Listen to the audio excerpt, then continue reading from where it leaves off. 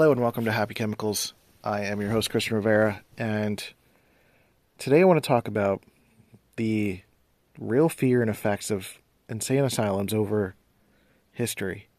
Not any sort of scientific detail. I'm not a historian, but I had a realization recently that we were watching Nightmare on Elm Street, and Molly made a comment about how the parents were treating the kids. Like it's probably Silent Generation parents, which had a very Invasion of the Body Snatchers conformity vibe to them, and Gen Xers who are hyper individualistic. It's a very interesting relationship where parents. I remember parents being very eager to, and generational theory supports this too, and the history of study done towards that. In the 80s, there was an increasing desire for religionizing, an increasing desire for sending your kids to, sending your kids to religions or religious cults or even to literal cults in all sorts of varying contexts. It's kind of the 60s to 80s, some of those things happen. And over the last century, up until 1994, insane asylums were a thing. And in Nightmare on Elm Street, there's kids like waking up and screaming, and there's a very different approach today than there would have been, nearly 40 years ago. To where today, Molly would make a comment of how, we need to get that kid some help. Whereas 40 years ago, getting someone some help meant possibly sending them to an insane asylum, at worst. And especially if systems knew about it, if the school system or whatever, your kid would get taken away. It would have nothing to do with the parents. It would just be parenting failed or bad genes or whatever, and people would be taken away. And by today's standards, that's horrific. And that's a reason why those things don't exist anymore. But there are people alive today that have lived through that still. Through that fear, through that threat. And as I've talked about on this podcast, as we're getting to know culturally about complex PTSD, and in a way our internal programming, getting to know that these things, these fears don't necessarily go away. They still exist within us. And I think part of what I wanted to convey on this podcast that I've been having a hard time conveying, I've tried to record a couple times now, is this feeling that there's a validity to that feeling. That if that's the feeling that you're having, that you have a fear of going to therapy, or you're having a hard time finding a therapist, or you don't trust the system, or you don't trust hospitals, you don't trust whatever, that either that may be your narrative or maybe your parents' narrative that you've adopted. And I think in my case, I think it's my parents' narrative that I adopted, but I also took it on myself. This fear of going to doctors, going to hospitals, and, being found out, right? Which is very counterculture to, or not counterculture, but very contrary to the way things are emerging today. There's an increasing desire to trust systems that are being created. There are increasing numbers of therapists who are doing good work, therapists who are able to actually help and support people. Even though the healthcare system in America, for example, is still not great and trustworthy at scale, there's an increasing number of healthy options, particularly within specific cultures. Whether that's, I'll just say it, the white woman liberal culture. I'm not saying that antagonistically. I'm just saying specifically that's a very comfortable, safe place for a lot of people to get therapy. It's all kind of surrounded, like that's the nucleus, and it's sort of expanding from there, is what I'm saying. And with that comes some healthy desire to get other people to also join the party and get therapy and get help and support and get as many people healed as possible. But then there's also the other side where it becomes like anything that sort of starts to homogenize a little bit, there's a religiosity to it. And with any kind of religiosity, it becomes a prejudice. And there's already inherent prejudices that exist within everybody, first of all. And there's an increasing acceptance of prejudice against the white male, right? Especially the extroverted thinking white male, because that's been, let's face it, that's been a big challenge. That's been an aspect of history, like extroverted thinking over the last 100 years in terms of building systems, prosperity, success, go, go, go, go, go, has been very rampant over the last 100 years or so in America in particular. And there's a different energy rising to meet it and counterbalance it, which is absolutely necessary and is improving systems. But with that, again, comes a prejudice towards that. It's sort of like two archetypes starting to fling poo at each other.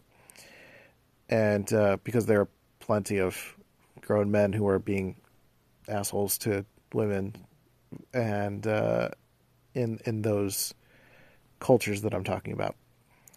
But within the new emerging culture, that there is this meme of, men don't go to therapy, they'd rather build their bike or something like that, right? And so there's this kind of elitism forming a little bit around being a person that goes to therapy. And the struggle is that if there is this specific expectation of what it means to be a person that is able and willing to go to therapy, where does that leave a lot of people who have a genuine built-in fear that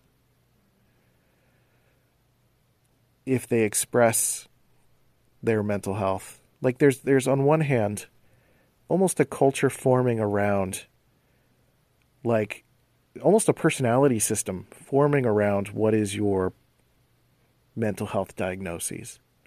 I have OCD, I have ADHD, I have bipolar disorder, I have borderline personality disorder. It's almost something that you put in your Twitter bio, right? It's just it's a part of a personality system almost.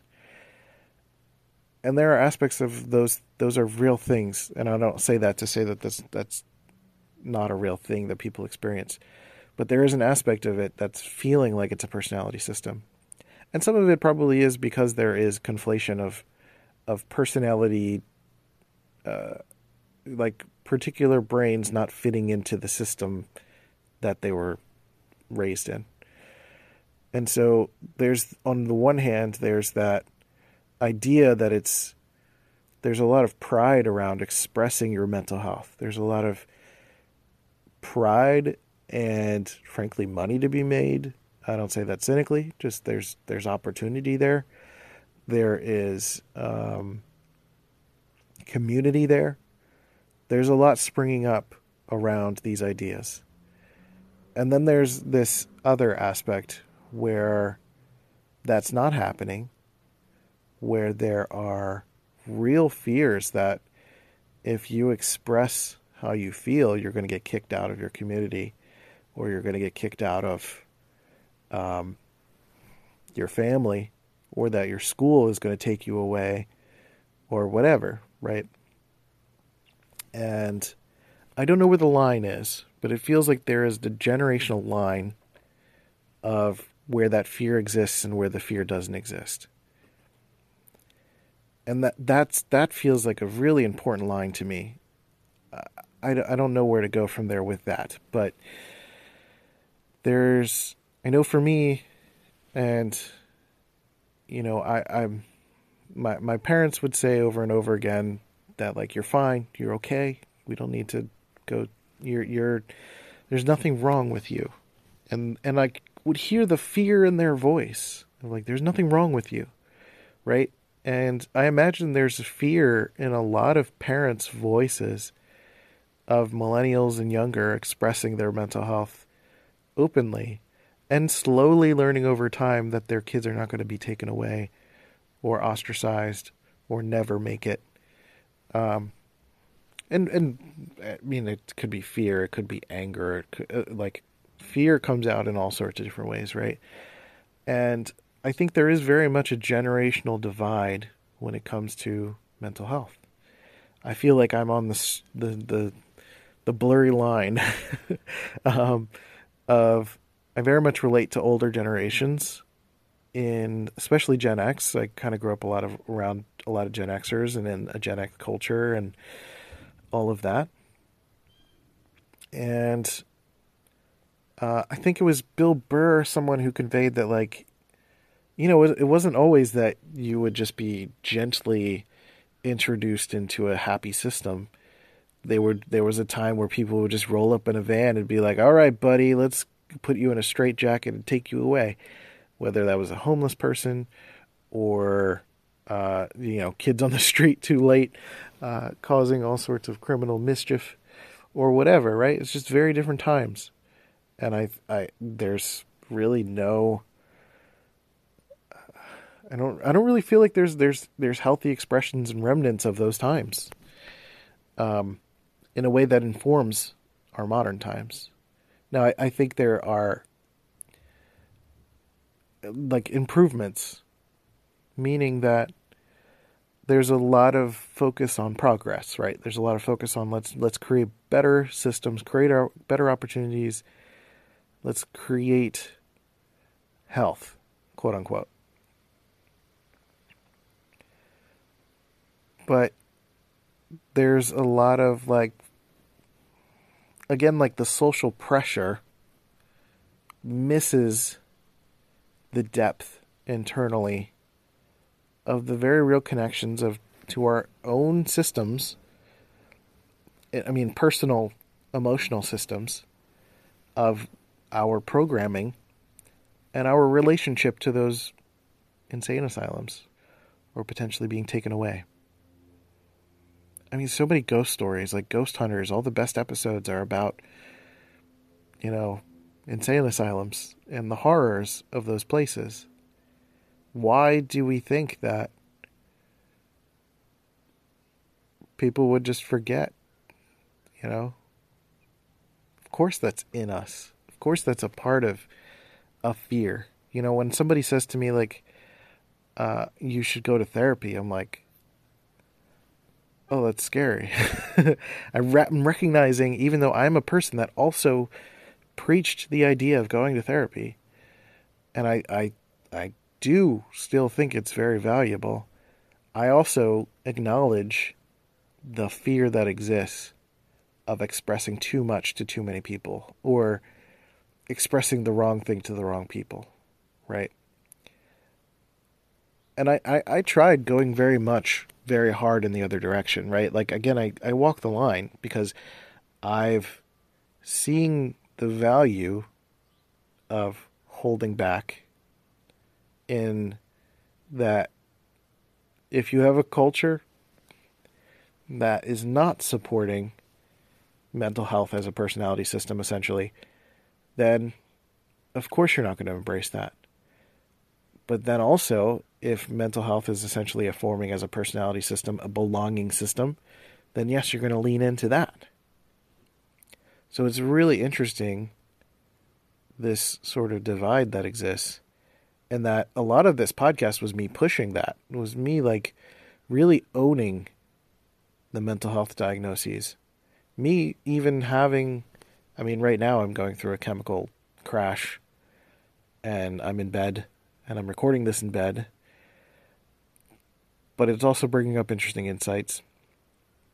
And we're learning more from the ability to be transparent. Like, the world is very much different in that we can be more transparent about what we're experiencing more than ever. And that's a beautiful thing. But it's also, I've also been on that side of feeling elitist about it. Of feeling like the world would be a better place if everyone just went to therapy. And I think in some cases, yes. But also, there's always questions of who's doing the therapy.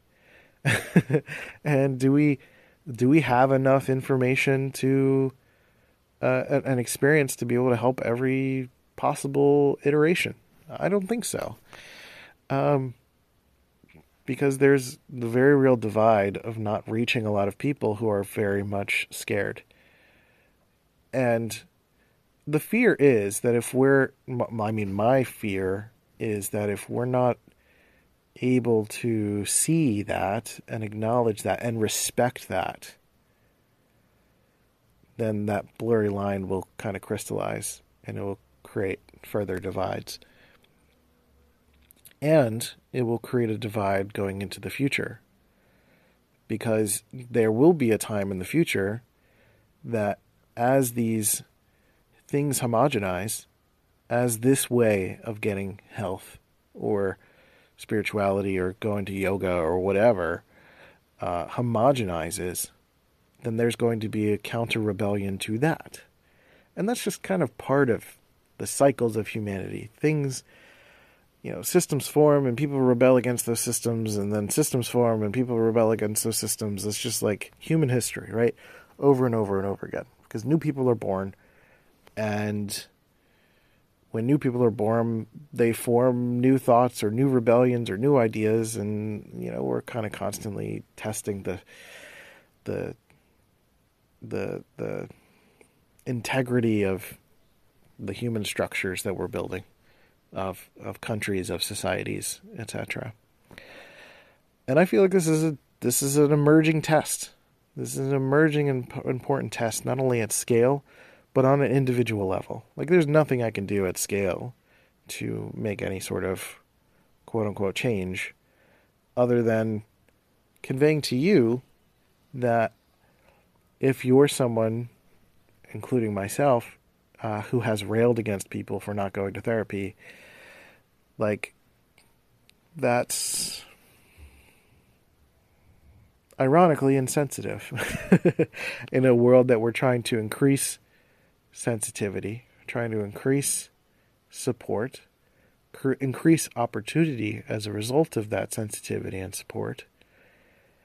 And that if we're trying to increase sensitivity and support, but then sort of being an asshole to people who are not willing to do that, then that sort of cancels itself out. It's what people would call hypocrisy. And so I think I'm just trying to convey that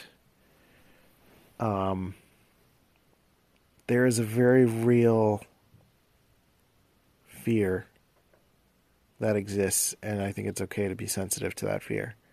Now, I do think, again, that people need to find their way through if they want to, but that's not up for me to decide. I just wanted to convey that I recognize that existed within me, and that's an emerging curiosity, frankly, of what someone thinks still when they think of mental health or mental illness. And does that mean mental health needs a rebrand? I think maybe it does. But then there's also still a fear. I don't know if the fear is founded or not of these homogenizing ways of getting mental health and support. Like, there's literally a company called BetterHelp that some of the commercials are freaking me out a little bit. I don't know. It's just kind of treating everyday uncomfortableness as something you need to go to therapy for. And when you get single entities or single ideals, meaning when you get, like, with all due respect to liberal white women, you get liberal white women controlling the the destiny of what it means to be a healthy person, then that becomes the new culture. That becomes the new definition of what it means to be a good or bad person. That becomes the new ideal for health. And so what I'm hoping for is that there are more versions, more cultures, more ideas of what it means to be a healthy person or to get support. And I've no way, like, I didn't want to mention the political stuff because, like, that always activates an automaticity in anyone, and that's not what I'm trying to do. What I want to convey ultimately is that what's been the crux of this podcast, what's been the main focus of this podcast since its inception, has been that your mental health story is your story, it's your trajectory, it's your life, and that there is a life that you're living in between therapy sessions, right? And that it's your responsibility to figure out techniques, to get support from coaches, from therapists for the techniques or the types of medication maybe you need or whatever, but it's still your sovereignty, it's your agency, it's your life that is your responsibility. And that even though you'll get support from emerging systems, that submitting to any kind of system is not healthy either. Just as submitting to an insane asylum was clearly unhealthy, but at the time, especially early on, it wasn't. And that's all I'm saying now is that regardless of how healthy something seems, and how healthy it may be, it's still your personal agency that's going to be important at the end of the day. So make the best choices that you can for you. happychemicals.org if you're an INTP looking for support in your life, in your trajectory, based on some of my story, based on some of what I've learned about being an INTP and growth and development, stuff like that. Certainly take your own sovereignty and agency and go through some of those courses if you'd like. And but certainly don't have to do my stuff. And get some support in those areas. I've been, what's funny enough about doing this podcast episode is like I've been trying to move away from talking about mental health, but I feel like this is too important to open up some dialogue and see what happens. Like, I'm curious about your relationship to insane asylums. Is it something that feels like it's in the back of your brain related to mental health, or is it something you don't think about at all? I'm curious. Leave a comment, ask a question, let me know. All right. I have been and continue to be Christian Rivera, and I'll catch you next time on Happy Chemicals. See ya.